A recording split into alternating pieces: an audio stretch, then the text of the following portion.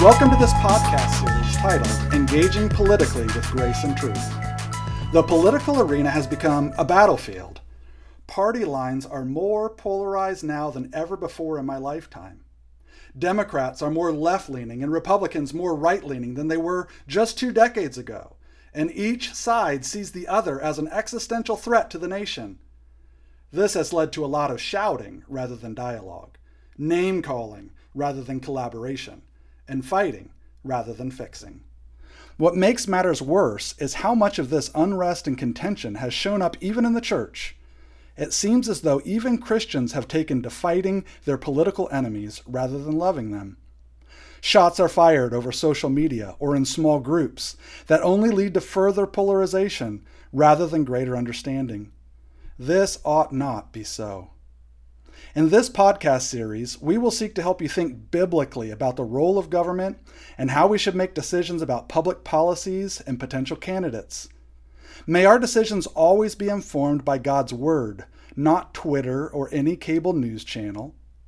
And we will also be discussing how we maintain unity with those with whom we disagree. Not all Christians are going to agree on all political matters, and that is okay. What is not okay is to look down upon or behave in any way less than loving toward those with whom we disagree. It is the gospel of Jesus that binds us together, not our political parties or agenda preferences. We hope to create 4 podcasts, releasing a new one on a weekly basis. Corey Gusky and Jeff Howell will be joining me in this series and adding their wisdom and perspective. At the end of our series, we will be having a question and answer time. You can send your questions to questions@faithcommunitychurch.com anytime during this podcast series. We will do our best to address as many of them as possible at the conclusion of this series. In today's podcast, I have 2 goals. First, to show you from Scripture that human government is God's good plan. And second, to show you from Scripture that Christians must engage in politics. Let's begin with human government as God's good plan. I have often run into Christians who, either by their words or their actions, communicate that governments don't matter. I have also encountered my fair share of believers who are so disgruntled with all the perceived lies and false promises of governmental officials that they have tuned out entirely because they think there is no hope for anything to change. For some, it seems as though they could do without government at all. Yet the Bible paints quite a different view of human government. In Romans 13:1, we come across these words: "Let every person be subject to the governing authorities, for there is no authority except from God, and those that exist have been instituted by God." The Bible teaches that human governments are not the product of human imagination or invention, but rather are instituted by God Himself. Most theologians believe that the institution of government occurred all the way back in Genesis 9, verses 5 and 6. Adam and Eve were created to serve their Creator God and to partner with Him to rule the world, but they rejected His rule in Genesis 3. When mankind went rogue, things got really bad. It got so bad that God had to send the flood to wipe things clean and start fresh with a new family, Noah and his kids. But when God blessed Noah and his sons and reiterated His commands to be fruitful and multiply and fill the earth, there is the harsh reality that the world is no longer a peaceful place. The animals will fear mankind, and mankind is given permission to kill and eat. And in this new fallen world, God adds these words: "And for your lifeblood I will require reckoning. From every beast I will require it, and from man. From his fellow man I will require a reckoning for the life of man. Whoever sheds the blood of man, by man shall his blood be shed. For God made man in His own image." When God gave these instructions, He was not instituting a vigilante ethic. He was instituting a new restraining institution to ensure injustices did not go unpunished. Mankind collectively would be endowed with the authority to take the life of another as a just recompense for his murderous action. In these early pages of Scripture, we see God's gracious gift of government. Government was God's idea, not ours. But what is the role of government? What did God institute it to do? the Bible gives us at least two purposes of government. First, government exists to ensure justice is done. The biblical concept of justice means to render right judgments. It carries with it the basic idea of treating people equitably. God created every human being in his own image, and therefore we ought to treat every other human being with dignity and respect. But in our fallen condition, we do just the opposite. We tend to oppress others for our own personal gain. God hates this, so he created an institution, human government, to provide a way for justice to be sought and found in this fallen world. We see this in Genesis 9, verses 5 and 6, where God affirms the value of all life, requiring a reckoning from anyone who takes another life, because mankind is made in God's image. Justice requires that all be treated equally. Even a governmental leader or official is bound by this same principle of a life for a life. And that judgment match the crime. Government was God's gift to address a world filled with violence and injustice. The second purpose of government is given to us in Romans 13, 1-7. Here we see that God gives us government to promote goodness so that life might flourish. Government is to curb bad behavior, it bears the sword for this very purpose, and to encourage good conduct. A government is right to punish the thief who is hurting the business of a conscientious store owner. A government is right to incentivize good behavior that will lead to a better society. When the government does this well, it creates a platform from which communities can flourish.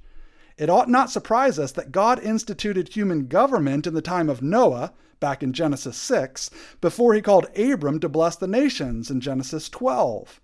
Human government would be necessary for people to live quiet and peaceable lives, and would become a channel through which God's redemptive plan would unfold. I hope you see from the scriptures that human government is God's good plan. He instituted it for the purpose of rendering justice and promoting goodness so that life might flourish and his plan of redemption move forward. So we ought not complain about government. It is God's servant for our good. And we ought to evaluate a government on how it is doing at its God-given purposes. Is it rendering justice? Is it promoting what is good so that life might flourish and the gospel go forth unhindered? But the scriptures not only teach that human government is God's good plan, they also teach that Christians must engage in politics.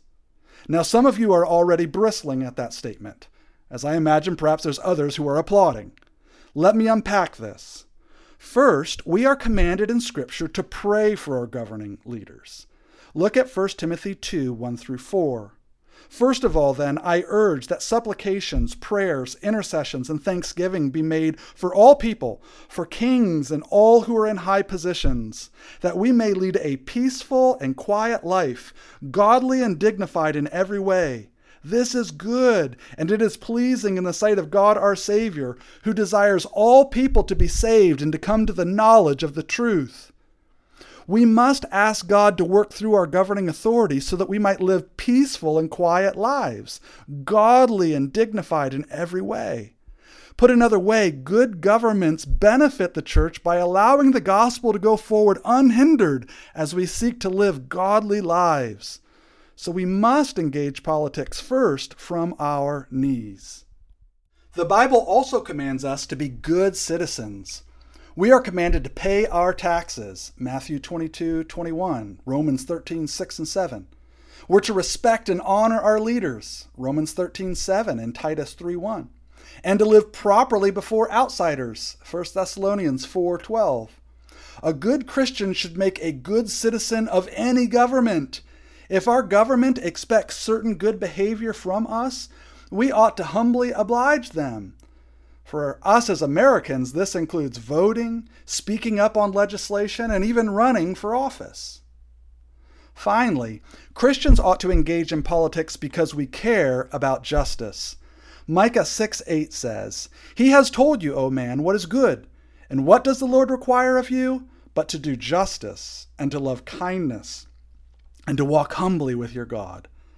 God requires that justified people care about justice, just like he cares about justice. If our government gives us a voice in protecting the unborn, caring for widows and orphans, maintaining the dignity of all people, helping the poor or oppressed. We ought to seize these opportunities to do justice with our mouths, with our actions, and with our votes. I hope you see that Christians must engage in the political arena. We're going to talk quite a bit in the upcoming podcast about how we're to do that with grace and truth. But I want to give you a broad overview of what our involvement should look like. I hope I have convinced you that our position should not be that of withdrawal. We cannot run. We cannot hide. But neither should our position be warrior. We are not soldiers trying to win a political battle. Our future does not rest in any political victory or loss. We aren't fighting for our lives because Jesus has already won the battle. God has made him king, and one day soon all will bow the knee to him. We live trusting in Jesus and resting in the hope that he alone brings.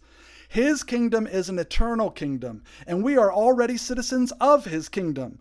So no political battle is a matter of life or death, hope or despair for us any longer. So if we're not to withdraw or to be warriors, what should our posture be? We are to be ambassadors of the King. We aren't trying to win a war. That matter is already settled. We're trying to represent a whole other kingdom. 2 Corinthians 5:19 and 20 says that we have been entrusted with the message of reconciliation.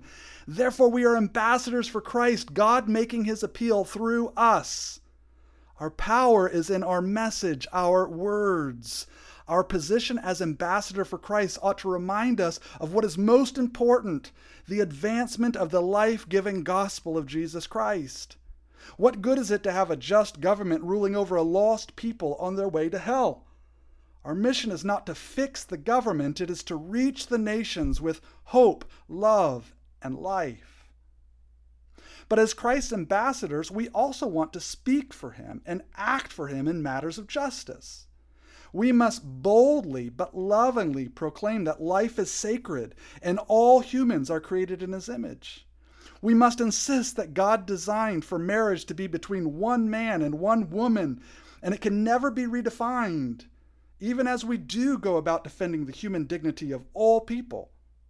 We must speak for the oppressed and those without a voice. We must care about the plight of the immigrant and the widow. Jesus cares about all these things, and if we are his ambassadors, we will speak up for these things as well. I hope this podcast has helped you see government as God's good plan to exact justice and promote goodness for the flourishing of life and the expansion of the gospel. And I hope you see that we as Christians must engage in politics. We must pray for our leaders, be good citizens who pay our taxes, honor our leaders, and live properly before outsiders. And we must engage because we care about justice. We aren't called to withdraw or enter as a warrior. We are called to be ambassadors of Christ. Let's make sure we are always speaking for him. And if you are looking for a really practical way to engage in politics, make sure you're registered to vote in the upcoming election. You can stop by our voter registration table on Sunday mornings for more information. Join us next week as we consider how to safeguard ourselves from taking the stance of warrior. God has called us to a much higher standard in a more excellent way, the way of love. Corey Gusky will be our teacher next time. And we hope to have that podcast loaded next Monday. We hope to see you then. Remember to submit your questions to questions@faithcommunitychurch.com. Until next time, God bless you.